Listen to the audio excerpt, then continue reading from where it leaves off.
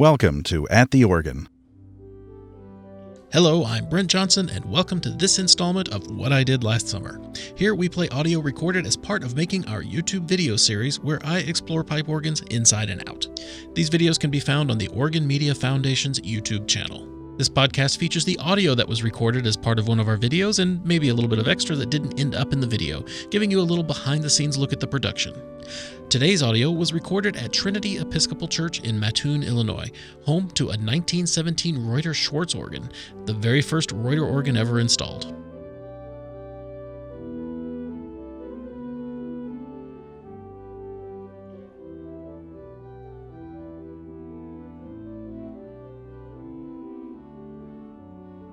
The Reuter Organ Company started its life in 1917. Mr. Reuter was an employee of the Wix Organ Company, and Wix was developing their trademark electric action at the time. Mr. Reuter and some of the other employees didn't think this was the way to go, so instead, they left Wix, went to Trenton, Illinois, the next town down the road, and set up the Reuter-Schwartz Organ Company. How they got from there to Lawrence, Kansas, and what happened to the Schwartz part, you can find out in the audio you're about to hear. Mattoon, Illinois is a town of around 18,000 people, located about 2 hours north and east of St. Louis, almost a 3-hour drive south from Chicago. We were invited to come visit Opus 1. I had seen and played this organ a few years before, but it wasn't in the best shape at the time. As the organ was nearing its 100th birthday, the church had the organ brought back into like-new condition by the Buzard Organ Company of Champaign, Illinois. For this recording, we were joined by Keith Williams, then head of the service department of Buzard that oversaw the work, as well as Alan Webern, organist of the church. As the audio starts, we're just getting set up and ready to record.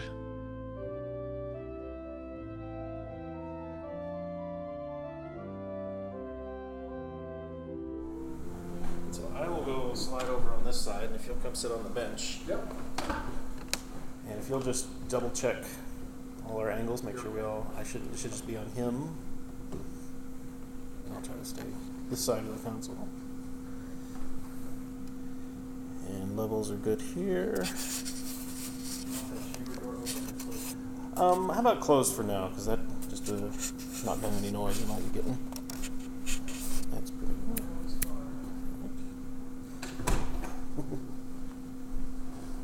And so we just kind of put cameras everywhere and hope it all comes together in the end. Absolutely. Well, the Hinders ones look good, the ones that you did. Well, thanks. Those were done very quickly and hurriedly. Yeah, absolutely.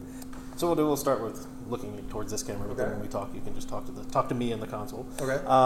And so we are at Trinity Episcopal Church, Mattoon, Illinois, correct? Make sure I've got everything right.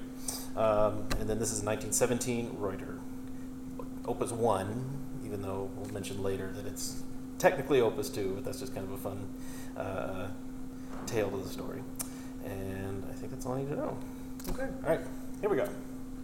Hi, I'm Brent Johnson, and today we are at Trinity Episcopal Church in Mattoon, Illinois. With me is Keith Williams. Keith is head of service for Buzard Organ Company in Champaign, and you take care of this organ. Is that correct, Keith? We are privileged to maintain this and a number of other Reuter organs as well, yes.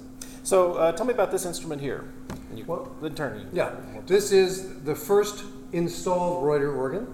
It was built in their factory, which was then in Trenton, Illinois, and it is a 9-stop organ with electro-pneumatic action, and very little about it has been changed, except that it originally was 8 stops, and we were fortunate to add a 4-foot octave to it for what we call screaming brilliance to add, because the only other 4-foot stop on the organ was a harmonic flute. Very typical specification for 1917. A very creditable effort for a first organ from an organ factory. Originally built with pneumatic action, which it still retains. It has had its original switching system upgraded with the installation of solid-state equipment. And last year, in observation of the centennial of the organ, we were privileged to add a 9th rank to it. Oh, yeah, because Reuter did celebrate their 100th anniversary last year and had a big feature in the American Organist, if you saw that. And one thing that's interesting that I didn't know until recently, that it was the Reuter-Schwartz Organ Company originally. It was. Mr. Schwartz was the treasurer, and so the first organs were built with the Reuter-Schwartz nameplate. And through a series of circumstances, Mr. Reuter and Mr. Schwartz had a falling out. And so Mr. Reuter went back to all of the organs except for this one and took off the Reuter-Schwartz nameplate. So that's still the original nameplate? It is the original nameplate, and when we restored a sister organ down the street, we copied it. So there are now 2 Reuter-Schwartz nameplates. But all of the other ones say Reuter because that's what Mr. Reuter wanted when he moved the factory to Lawrence, Kansas, where they still operate today. Well, and this was originally built in Trenton, Illinois. Yes. Not too far away, which is where they were originally located before they moved to Lawrence. So yes. This was an Illinois company back then. Well, tell me about the stops we've got. Let's start with the swell. The swell has 4 ranks, the softest of which is a solitional.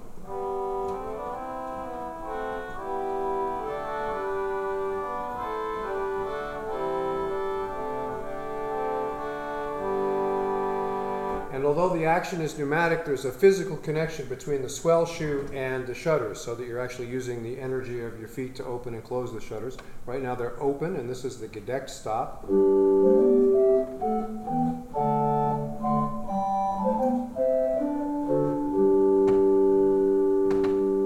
you can hear how it gets softer when you close the shutters.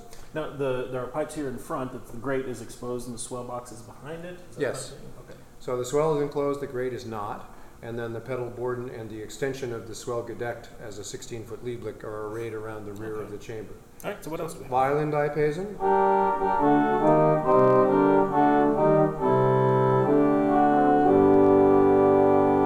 And then a little harmonic flute.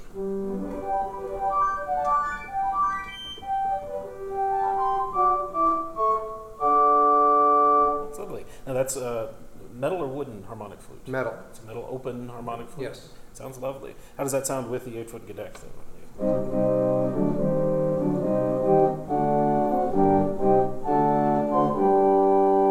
You could add the solitional to that. And the full swell.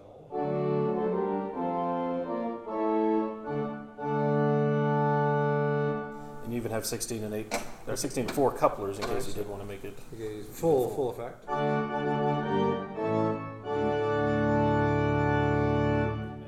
That was original to the organ. It was typical to have those manual couplers in 1917. Yes, because it was expected that you would get what little brightness there was by using the octave couplers rather than having stops that were high pitched to begin with. Because the 8 and 4 is very clear and pretty, but it's not super brilliant. So it kind of gets buried in there. It's nice to have that option to brighten it up. Very much a product of the time when we're thinking of orchestral playing and playing of orchestral accompaniments as much or more than organ music. So it will play a tune very well. It may not lead a congregation with as much brightness as you might have from an organ from an earlier era or a later one.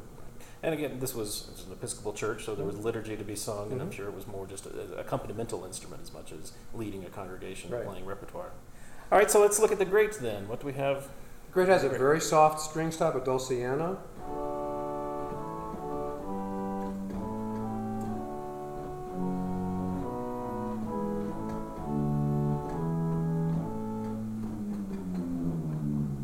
And again, no corners cut. That's a full-length open string pipe down to bottom C. And just we were talking about the octave couplers. There are extra pipes in the top octave of the swell for when you put the swell to swell 4-foot on. You get that sound, not on the grate, but again, very much in line with what other builders were doing at the time. The swell is 73 notes, but the grate is just 61. Right. Right. So where the swell had a stopped 8-foot flute, the grate has a melodeon open wood flute.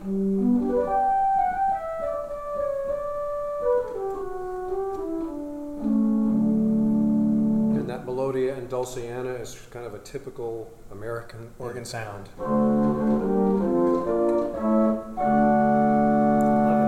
And then all the power of the organ, as it was originally conceived, is very much in this great open diapason.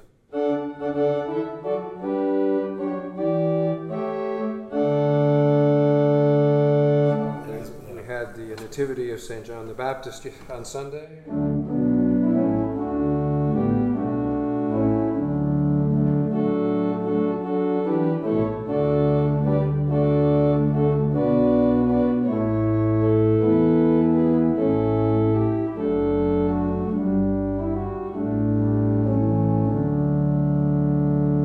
that's a big, powerful diapason. It's also pretty thick in tone. This organ has some. It's not on the brilliant side. It is very warm and dark. So how can you brighten that up? You've added the 4-foot octave to this, haven't you? As originally installed, you would probably add the violin diapason to that and maybe couple it at 4-foot. And maybe the 4-foot flute.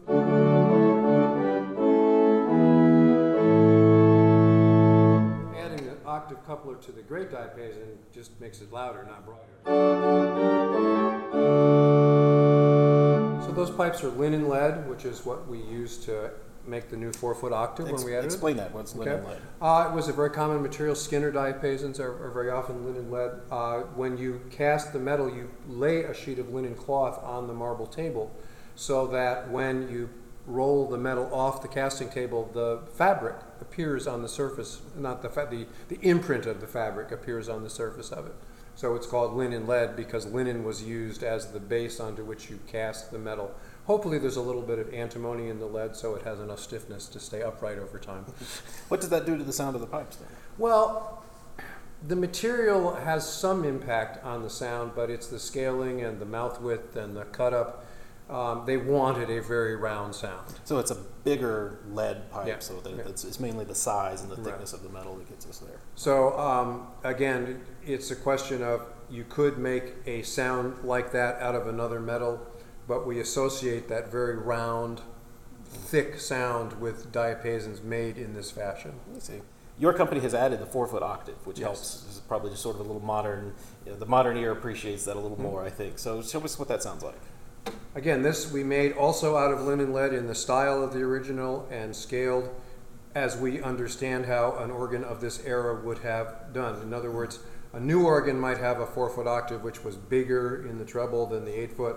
Here we've kept it in this orchestral style. It's also round. It's not as thick, but it does add something to the top of the 8-foot. I would have trouble believing that's a new octave. That sounds like. Thank you. That's what we were going for.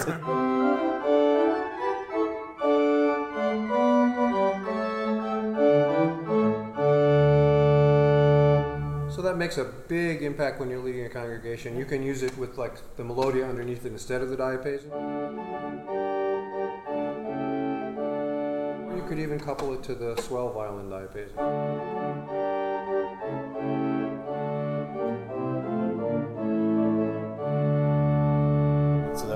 That one stop gives you so much more options just to have that. And of course, you can couple the swell to the grade at 16. You can couple the swell to the grade at 16, 8, and 4, so you can move those around as needed. And then the grade has its own grade to grade 4 couplers. So you have a lot of options just with these 9 stops here. That's great. The swell has the gedect in the swell is extended downward to play as a 16-foot Lieblich. A very soft 16-foot, and then there's an independent pedal board. So we have 2 stop 16s in this Right. chamber as well. Yeah. And it's in a one chamber, but we have the swell box behind the grate. As you said, the pedal goes around. So it's all just right here at the organist ear. It is. And it turns the corner really well. I was fortunate to attend some of the celebration concerts last year. The church was, I was delighted that you had excellent attendance for these concerts too. It's good to see that people still come to organ concerts and that the congregation supports that. I see some pistons here. Do these function and what do they do? They are what's called blind pistons and they somewhat function. It's like a piano and a forte and a cancel. And a cancel, that's correct. So that's handy to have if you need to quickly make it louder. Also has a crescendo pedal that you can use to...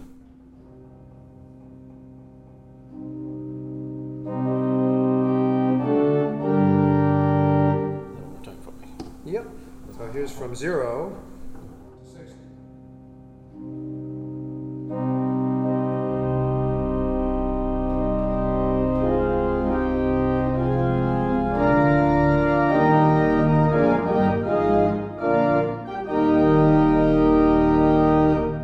And typical for many crescendo pedals, it doesn't turn on everything. It turns on most of it. You can still throw the couplers on. Right. You can make it a little extra. So if you had a full organ button, it would be slightly different. Well, it's a very versatile instrument for not being huge. It's really well sized for the room, really well voiced for the room.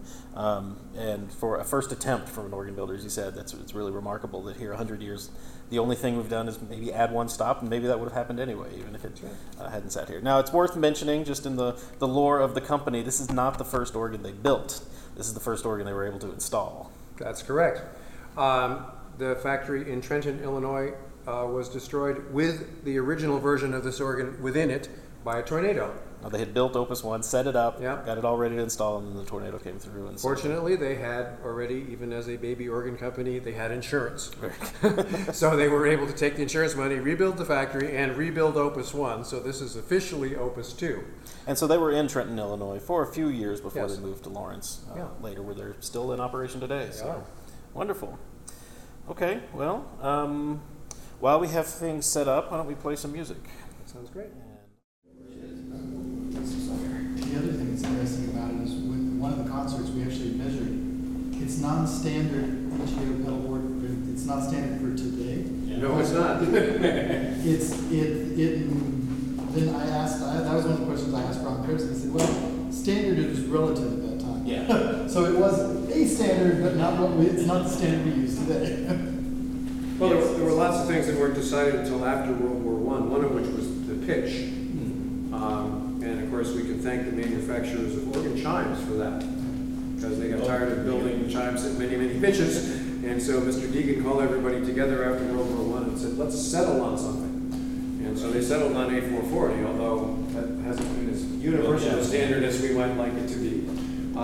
We have still organs today built at various pitches and also to various dimensions, despite the fact that we all attest to the fact that we build organs to the AGO standards there. What is this?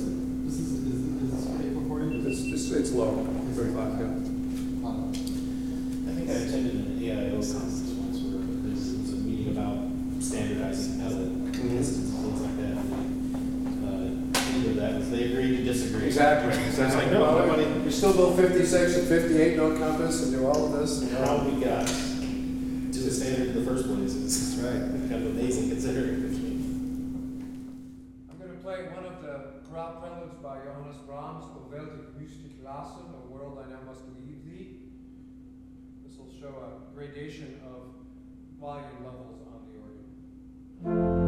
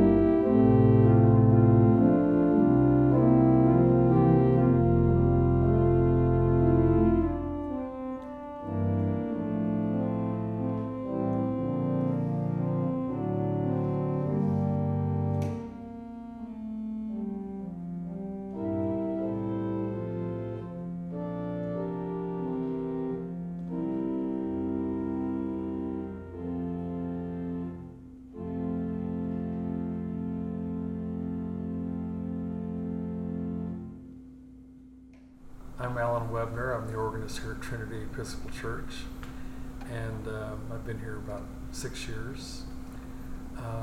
I oversaw the Centennial concert series. Last year we had 5 concerts for that series, and it has proven very successful, and we're hoping to have further concerts this year. So you had a well-attended concert series to celebrate well. the centennial of this instrument. Yes, most of the times it was a packed house. And how is it to play this organ every Sunday? Well, I'm also organist at the Methodist Church, Oh, okay. and to come over and adapt from that organ to this one is sometimes a challenge. I have about a half hour between the services, Okay. and especially the pedal board, Oh, right. not being the standard EGO that I'm used to. How is it to adjust to the little differences like that? I mean, is it something that you really have to think about? Yes. Yeah. I have to watch my pedaling. I try to get warmed up before I play. So, and then also to the touch of the keys are a little different than what I'm used to at the Methodist Church. What's at the Methodist Church? Rogers. Okay. But you find this instrument is suitable for everything you need in a service here? Yes. I wish there was a trumpet once in a while or an oboe, but I adapt. So. Very good. And I guess, as you were saying, the organ's the sound, the broad sound does well in this room and fills the room. Just if you'd repeat that for me. Yes, the organ leads the congregation very well, and it fills the room. This alcove in the chancel area provides a natural choral shell, and that corner right there is the best place to stand if you want to sing or speak. It's a great corner to be in, and this is a false ceiling. There's another ceiling above this. It was a Unitarian church built in 1870, and the Episcopalians bought it around 1899, and came in and constructed this ceiling. So you see the Unitarian arch in the attic behind this one. So it's sort of interesting to go up there and look at all that. And I guess, because was it open, I guess, this? Yes. Or was this arch, so that would have killed some of the sound when they had that, so. Huh. All right, well, thank you very much. Surely. Can you explain about the tremolo? It's actually an upgrade from the original. Yes. I'm not sure what, the organ in Westwood, that's the original tremolo, but the one that was here was not, was it even here? Was there a tremolo? Yes. It wasn't doing anything. So we installed a traditional style pneumatic tremolo, which is, I don't think I demonstrated, but I'd be happy to do that if you'd like to hear it. A tremolo is a device which, because an organ pipe is a steady state tone, because if it's not only the pitch of the timbre change as well as the volume. If you want to have a single sound undulate, then you need to vibrate the wind system. So here's an example of a steady state chord, and here's a tremolo.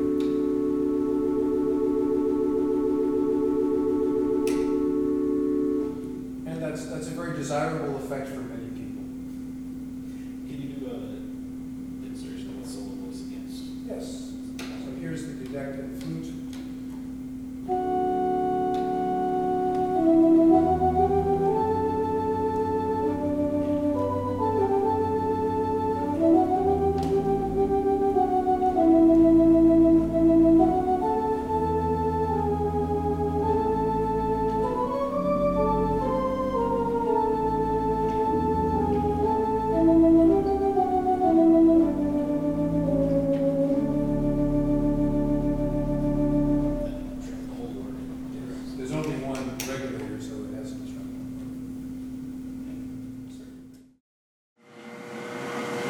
So the original, I don't know about the original blower for this, but the original blower over in Westfield was a Zephyr.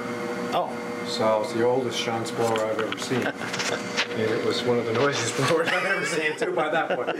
So it was a good lockup. But this was put in before I encountered the organ here. So we see the swell box, and then we have This is the 4-foot octave chest. That's If you go up added. the ladder, you can see the great the fabric, the original fabric still on the edges as well shows that that's secure. Okay. That's okay to lean and stand on. It's tied into the All right. chest frame. So the original grate is there, and then our 4-foot octave is right next to it on a new chest. And yeah, those look like old pipes, I have to say. Wire doors hinged. You might need to, want me to pry that door open? Stand there? Yeah, I do. But, oh, I got it. Yeah, I got it. I have it. I don't have replacement batteries for my light. So inside the very dark swell, we have our duct. So the whole of this room, that whole band shell style, it keeps going all the way to this back wall. Right. So without any of this addition to staged area, it was just one big square room. Then it was the high school for a little while before they built the brand new high school next door. And then this became the Episcopal. The Episcopals had church here a little while before they had an organ. Okay. Because there's a letter that talks about Mr. So-and-so from the Episcopals has prepared a chamber. Okay. And that's why this chamber has, you can tell where they've cut floor out Right. and made it 2-story. And there's a picture before the organ went in. Yes, you showed me that, I think, last year, yeah. And say, well, thank you, Keith, for showing us this wonderful instrument, demonstrating a little bit. It's great to see an organ like this being maintained and kept up and playing for 100 years. We hope it'll play for 100 more here. Absolutely. Remember, if you want to hear streaming, let me say that again. Let's mess this up. Remember, if you want classical organ music 24 hours a day, you can visit our 3 streaming stations, organlive.com, Positively Baroque, and The Organ Experience. Visit organ.media for all of our projects and to support this project. This video project.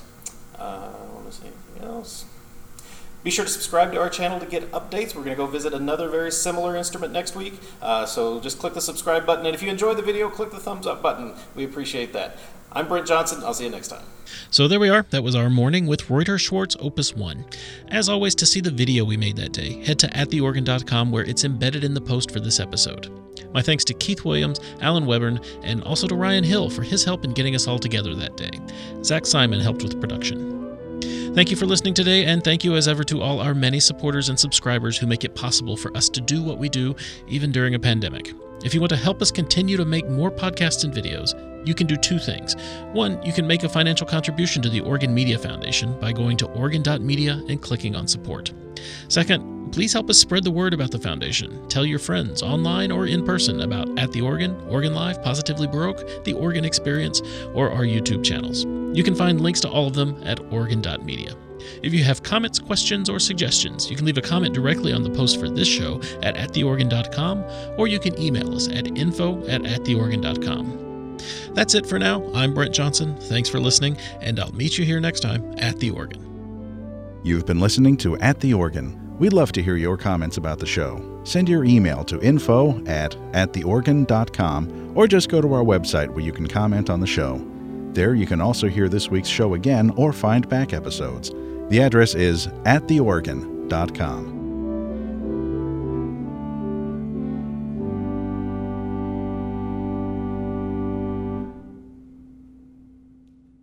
At the Organ is a production of the Organ Media Foundation. For more information about supporting the foundation, go to organmedia.org. Thank you for listening, and we'll meet you here next week at the Organ.